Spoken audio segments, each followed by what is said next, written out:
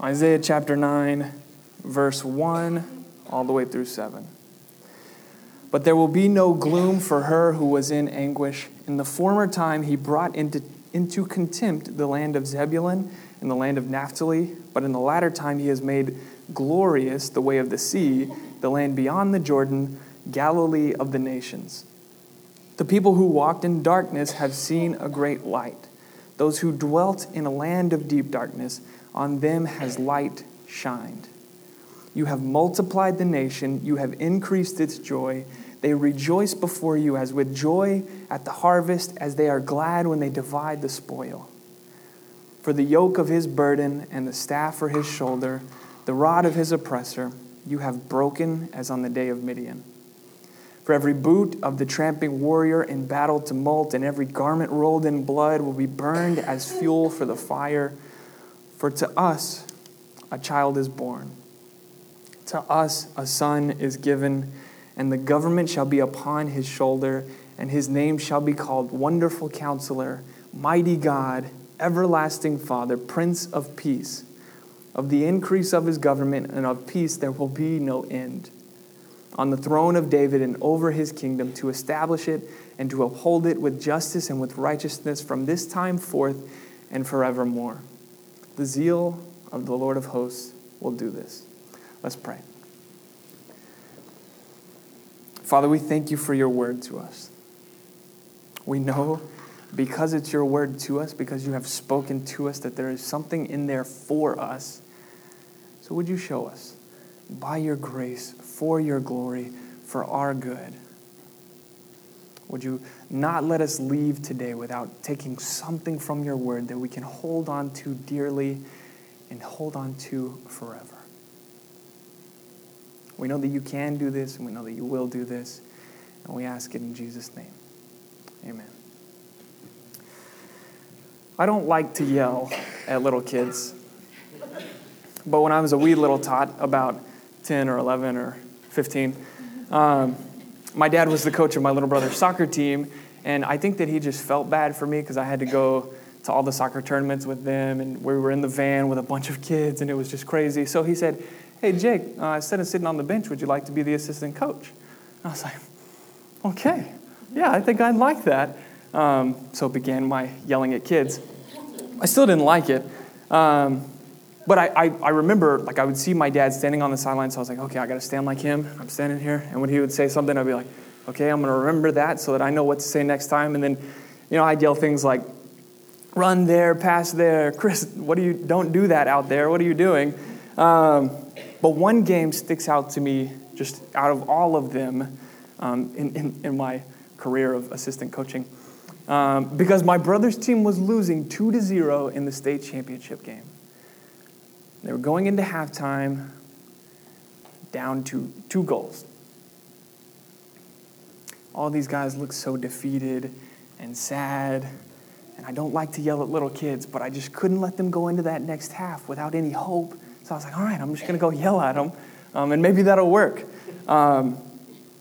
So I brought them all in close, and I stood there like a man amongst boys. And I said, all right, guys, this is it. And for some reason, I quoted Abraham Lincoln. But I said, Abraham Lincoln once said, in the end, it's not the years in your life that count. It's the life in your years. So let's go get some life. Let's go. And I turned around, and I started running out on the field like Braveheart, leading the charge. But nobody came with me. So it's just me running out onto the field. And my AC history, assistant coaching. So I came back. The guys are just, still sad and downtrodden. And so I was like, all right, I got to lift my men up. What's wrong with you guys? Like, why didn't you come with me? It's really mean. But one of the kids, he stood up. He was in kind of the back of the group. He stood up, and all the other kids looked real slow at him, like he was about to say this most profound thing. And I'll never forget what he said. He said, "Who's Abraham Lincoln?"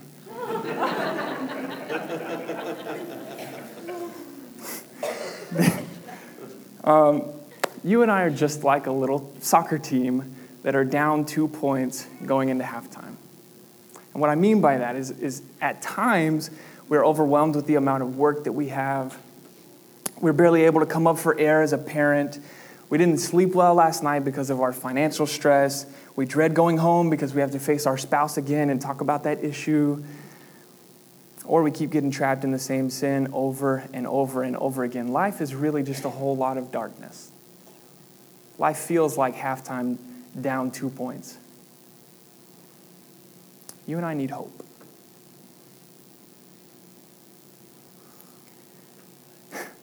We're on the floor of the locker room, gasping for air, down these 2 points, thinking we're surely not going to make it. We need hope. We search for it. We try to find it in different things and by different means, but it never remains. No matter how desperate we are, it always leaves us. Whatever hope we try to come up with, whatever thing we try to manufacture, it always leaves us. Because in life, we're either currently in a time of darkness, or we are going to be in a time of darkness, or we are just now out of a time of darkness. Like, that's just the scope of life. Like, it's going to happen. Darkness will come. But here's the good news. God gives hope. In the midst of the darkness of our lives and our world, God reaches out as light and gives us a new hope.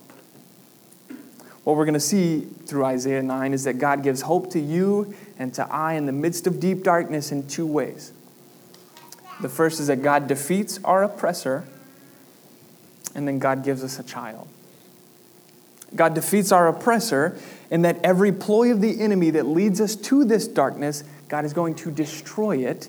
And then God gives us a child who will grow into a king who will reign supreme over us. And that kingdom will be characterized by nothing but righteousness and justice and peace forever. So let's take a look at the first one. If you look at verse 2.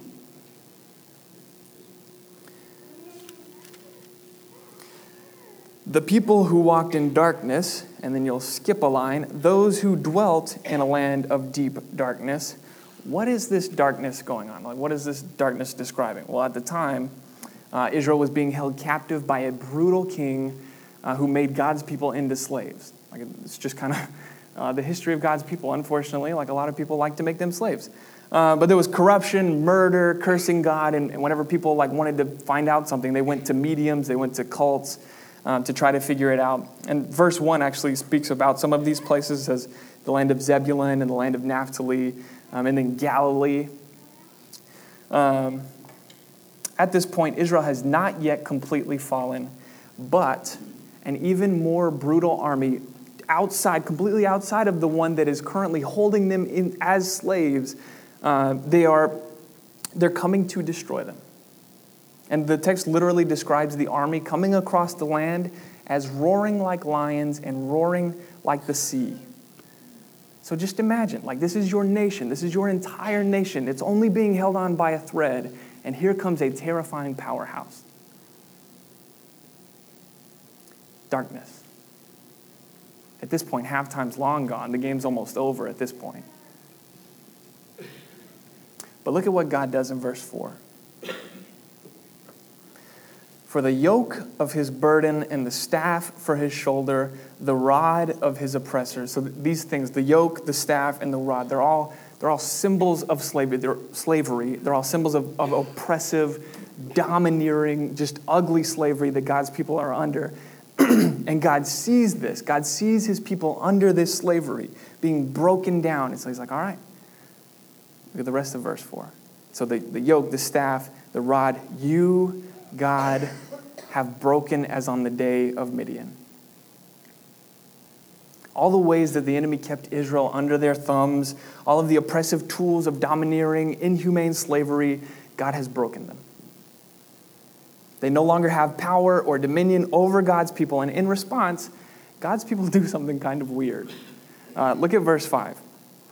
For every boot of the tramping warrior in the battle tumult and every garment rolled in blood will be burned as fuel for the fire. That sounds kind of weird, right? I mean, they're burning boots and stuff. But this was actually customary in the time, customary for the victorious party to gather up all the boots, the clothes of the enemy, all of their stuff that was all covered in blood, and they would burn it as an offering as a sacrifice to God, saying thank you for the victory. And Ezekiel 39, verse 9, says it this way. Then those who dwell in the cities of Israel will go out and make fires, and here's the spoil that we were just talking about, and make fires of the weapons and burn them, shields and bucklers, bow and arrows, clubs and spears, and they will make fires of them for 7 years, so that they will not need to take wood out of the field or cut down any of the forests, for they will make their fires of the weapons. They will seize the spoil of those who despoiled them and plunder those who plundered them, declares the Lord God. In this story, it took 7 years for God's people to burn all of that stuff. That's a massive army. And so this whole time, as they're burning this, it's just a reminder, man, God was victorious. God defeated our oppressor. And so this exact same thing happened to a man named Gideon. He fought against the nation of Midian, which I think is kind of cool. Gideon fought Midian. Might just be me. I thought that was cool. But this story is crazy. So Gideon's the leader of Israel's army, and they're up against just a whole bunch of brutal warriors from Midian. And the Midianite army consisted of about 135,000 soldiers. Which doesn't sound so bad, but Gideon's army only had 32,000. So Gideon's planning his tactics. He's probably sitting there what do I do? Because 135,000, but get this. God says to Gideon, hey man, 32,000 is too many. We're gonna whittle that down a little bit. I don't, I'm not Gideon, I was not Gideon, but could you imagine being Gideon in that moment? What? We already don't have enough, you're taking away more? And then God actually does this a few more times until Gideon only has 300 men to fight with. 300 against 135,000. I wasn't an adding major, but that sounds like a really big discrepancy. And then, so not only that, and then God told them to leave their weapons behind and take nothing but torches, jars, and trumpets. And I get torches and kind of the trumpets. You could probably scare somebody with a trumpet, I guess. But what am I supposed to do with a jar? Hey man, you can go make some jam if you want to. You can catch a firefly. You can put little trinkets in there and put it on your shelf. If you and I are looking at this scene about to unfold on the screen, at the movies, we are the people don't do it. Don't go into that battle. That's going to be really bad for you. But in the middle of the night, Gideon and his 300 men go into the camp of the Midianites very quietly, and they stand there before the sleeping and snoring burly men. And all at once, they break their jars, blow their trumpets, and they hold their torches they were actually holding the jars over the torches so that it wouldn't be as bright. And when they broke the torches got even brighter. And what it did was it scared the entire Midianite army. And they're just all in this flurry running around, and they didn't know who they were trying to kill, so they started killing each other. Because they thought, well, maybe you're the enemy. And they killed, and get this, I don't know how this works, but every one of them died. What about the last guy? How did he die? I don't get that. But it happened. God defeats our oppressor. God defeats our oppressor. When you and I stand yet again in the midst of darkness before the army of our enemy, there is a light that shines on us. And it's that God is the one who defeats the enemy. Not you, not me. Thank God. It was not dependent upon Gideon or his men's strength or courage or fighting ability, and it's not dependent upon our strength or courage or fighting ability. It is only God who does it. So where in life do you think that you need to win for yourself?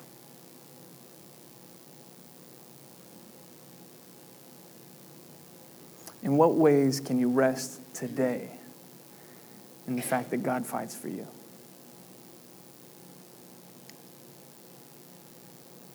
So God gives us hope by defeating our oppressor, but he also gives us hope by giving us a child. If you look at verse 6, but actually just this whole passage is actually a royal birth announcement that follows the same pattern as every other royal birth announcement in the Bible, and this is the pattern. A difficult situation is described, the birth is announced, the name is declared, and an explanation of the role of the child is given. For instance, just take a look at Genesis 16 with me. And he said, Hagar, servant of Sarai, where have you come from and where are you going? She said, I'm fleeing from my mistress Sarai. Difficult situation described. The angel of the Lord said to her, return to your mistress and submit to her. The angel of the Lord also said to her, I will surely multiply your offspring so that they cannot be numbered for multitude. And the angel of the Lord said to her, behold, you are pregnant and shall bear a son. The birth is announced. You shall call his name Ishmael. The name is declared because the Lord has listened to your affliction. And then we begin the explanation of the role of this child. He shall be a wild donkey of a man, his hand against everyone, and everyone's hand against him. And so he shall dwell over against all his kinsmen. So in our passage, we already know the current situation. It's darkness.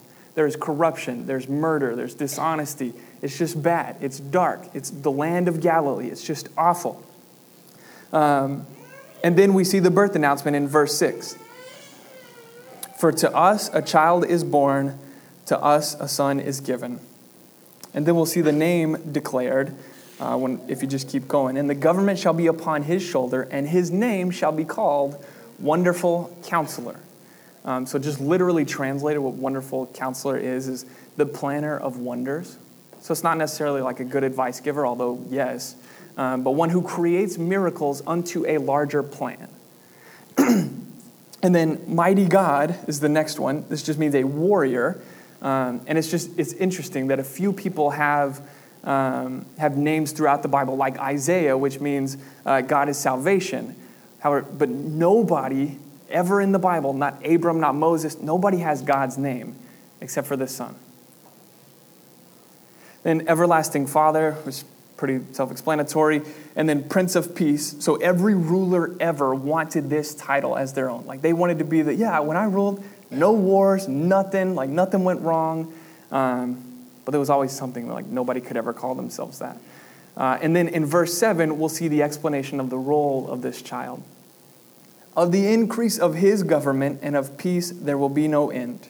On the throne of David and over his kingdom, to establish it and to uphold it with justice and with righteousness from this time forth and forevermore. These attributes will characterize his kingdom forever. God gives hope to his people by giving them this royal birth announcement that lets everyone know, hey, hope is coming. We have a hope. About 3 years ago now, I was in a rollover accident where I flipped my van about 3 or 4 times. And I remember the whole thing going by like in slow motion, but also really fast motion all at the same time. But I remember I was holding the wheel and I was just thinking like, all right, like this is it. Here I go. Like I'm going to die. But the van landed upright on the other side of the road in the ditch. And I'm just still clenching the wheel. And I open my eyes and I see blood down my hands. And I know that I have pain in my neck and in my head. And I reach up to turn the van off. I'm just shaking uncontrollably. And I had no cell service. All of my roofing tools were just strewn throughout the road and in the ditches everywhere. And then cars were passing me left and right. I don't know if they just missed the accident or if they were just like, not stopping for that. But my heart started to race. And I just went deeper and deeper into this panic. And I remember sitting there not being able to do anything because I didn't know. I mean, there's no cell service. What am I supposed to do? And I managed actually to get just a few text messages out to just tell my parents what was going on. But around this time, a guy who's passing by, I think he just looked over and he saw the blood on my neck and my hands, and he just stops his truck and he says, "Hey, I'm calling 911. Don't move." And I was like, "Okay. I'm trying to find cell service though." And I was like, "I gotta call my dad." So I end up getting a hold of him. I'm standing at the top of the road, and I'm talking to my dad, and I'm like, "Dad, I'm so sorry. I wrecked the van." And of course, he says, "Jake, don't worry about the van. Are you okay?" And I was like, I think I'm okay. And he said, "We're on the way, son."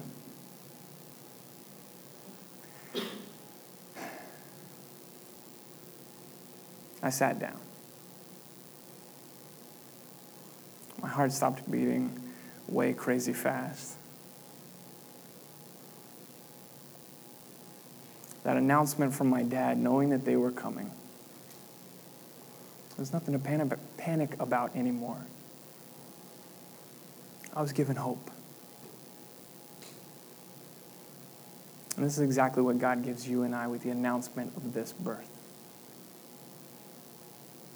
God knows and can see the darkness that you and I are in, and in a very real way with this announcement says, we're on our way. God gives us hope by defeating our oppressor, and God gives us hope by giving us a child. God's light breaks into the darkness and shines through to us. But it has to come from outside of us. Because you and I, unfortunately, we choose our own darkness. Sometimes it's brought on by other people's sin, but most of the time we choose our own.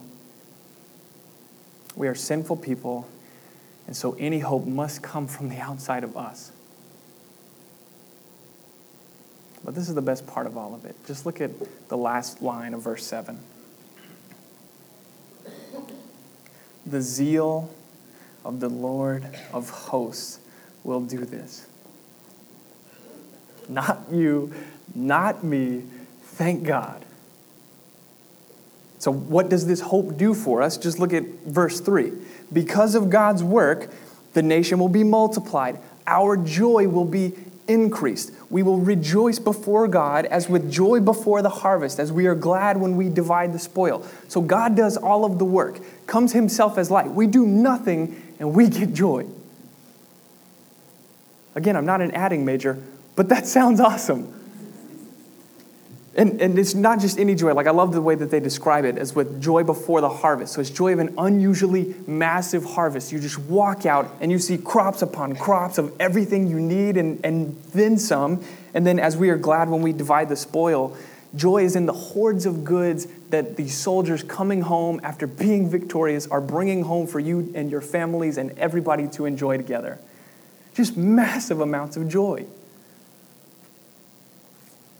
Because of God's work, the burning of the war spoil won't last for 7 years. Our victory lasts forever. How is this true? How do we know? Well, Psalm 16, verse 11 says, "In your presence there's fullness of joy. At your right hand are pleasures forevermore." So what is that? What is in that presence? What is at the right hand of God? Just look at Mark 16, verse 19. "So then the Lord Jesus, after he had spoken to them, was taken up into heaven and sat down at the right hand of God."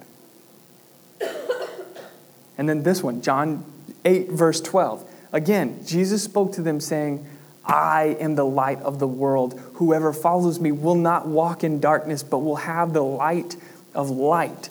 The people who walked in darkness have seen Jesus.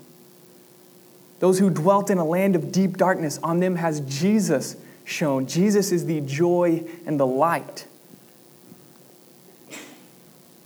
Jesus is our joy and our light. Jesus came in power, teaching and performing signs and wonders, beginning right in the dark region of Galilee.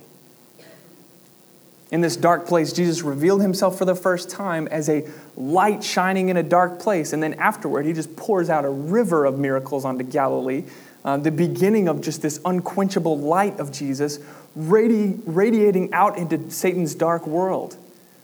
He starts right in the darkest place. The death and resurrection of Christ has defeated Satan's seemingly unbreakable yoke of sin and slavery and death.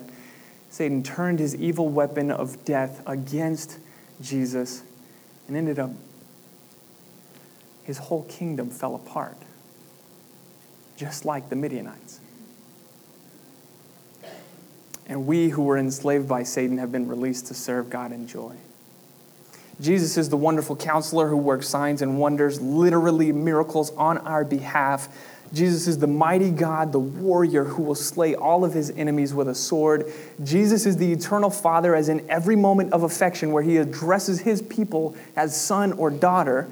Jesus is the Prince of Peace in that he gives us eternal peace with God by his death on the cross, because he paid a price that you and I could never pay to take away the wrath of God that was on us.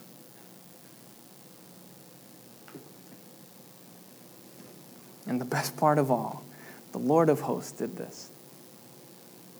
We were down 2-0 at halftime, and Jesus stepped in and won the game for us.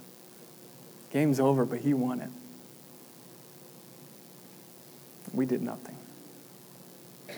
And I think it's really cool. In another royal birth announcement, Jesus has come. In the 6th month, the angel Gabriel was sent from God to a city of Galilee named Nazareth, to a virgin betrothed to a man whose name was Joseph, of the house of David, and the virgin's name was Mary. And he came to her and said, "Behold, you will conceive in your womb and bear a son, and you shall call his name Jesus.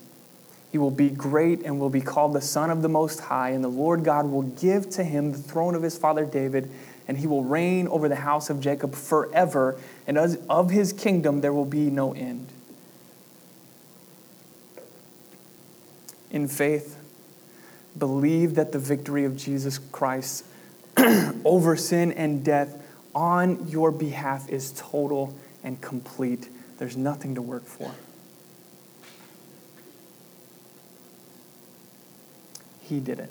We didn't bring anything to the table except our need for it. We're slaves in the need of saving. We're on the sidelines of the game, not able to do anything. But let's be realistic. Like, even if we believe, even if today is the very first time that you believe, darkness doesn't just go away. Like, there is still darkness. You will still sin. People will still sin against you. Our sin just brings darkness, even though we have seen a great light, even though the light has shone on us. But one day, if we trust in Jesus, we will walk in the kingdom of light and of justice and of righteousness forever, alongside the very one who laid down his life for us to see it. Jesus walked in darkness for us that we may see light.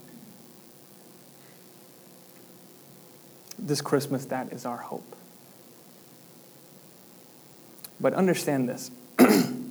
There are only two ways. Either Jesus is your light and hope and joy, and one day we will see it fully, or we continue in a land of deep darkness and we see that fully. We are either on the side of the conquering king, where there will be no end to our peace, or we are on the side of the defeated oppressor who is broken and dragging people down to hell with him.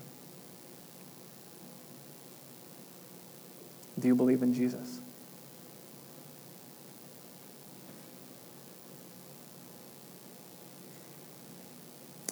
If you question it, if you're sitting there and you're a little bit worried, you're like, man, I think I do.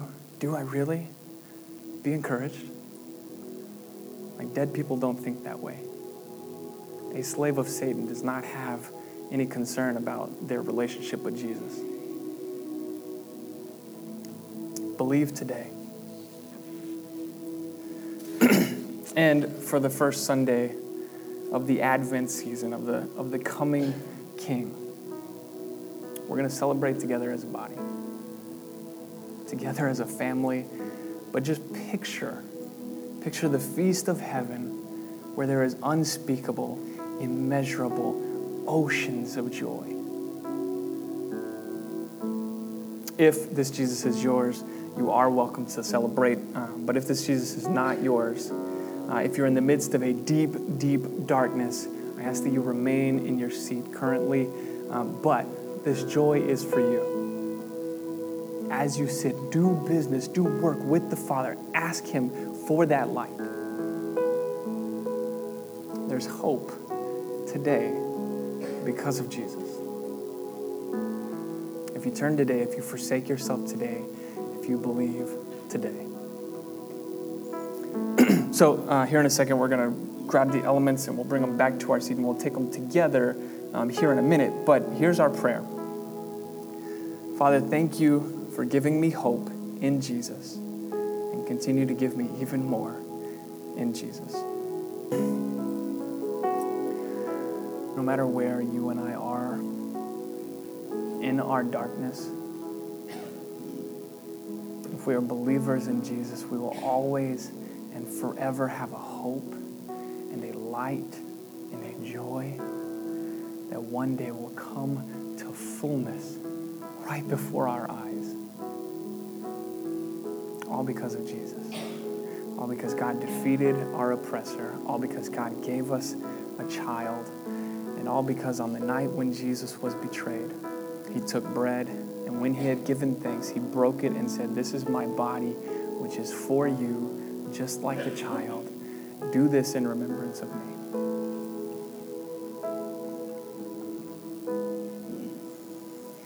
In the same way also, he took the cup after supper, saying, "This cup is the new covenant in my blood.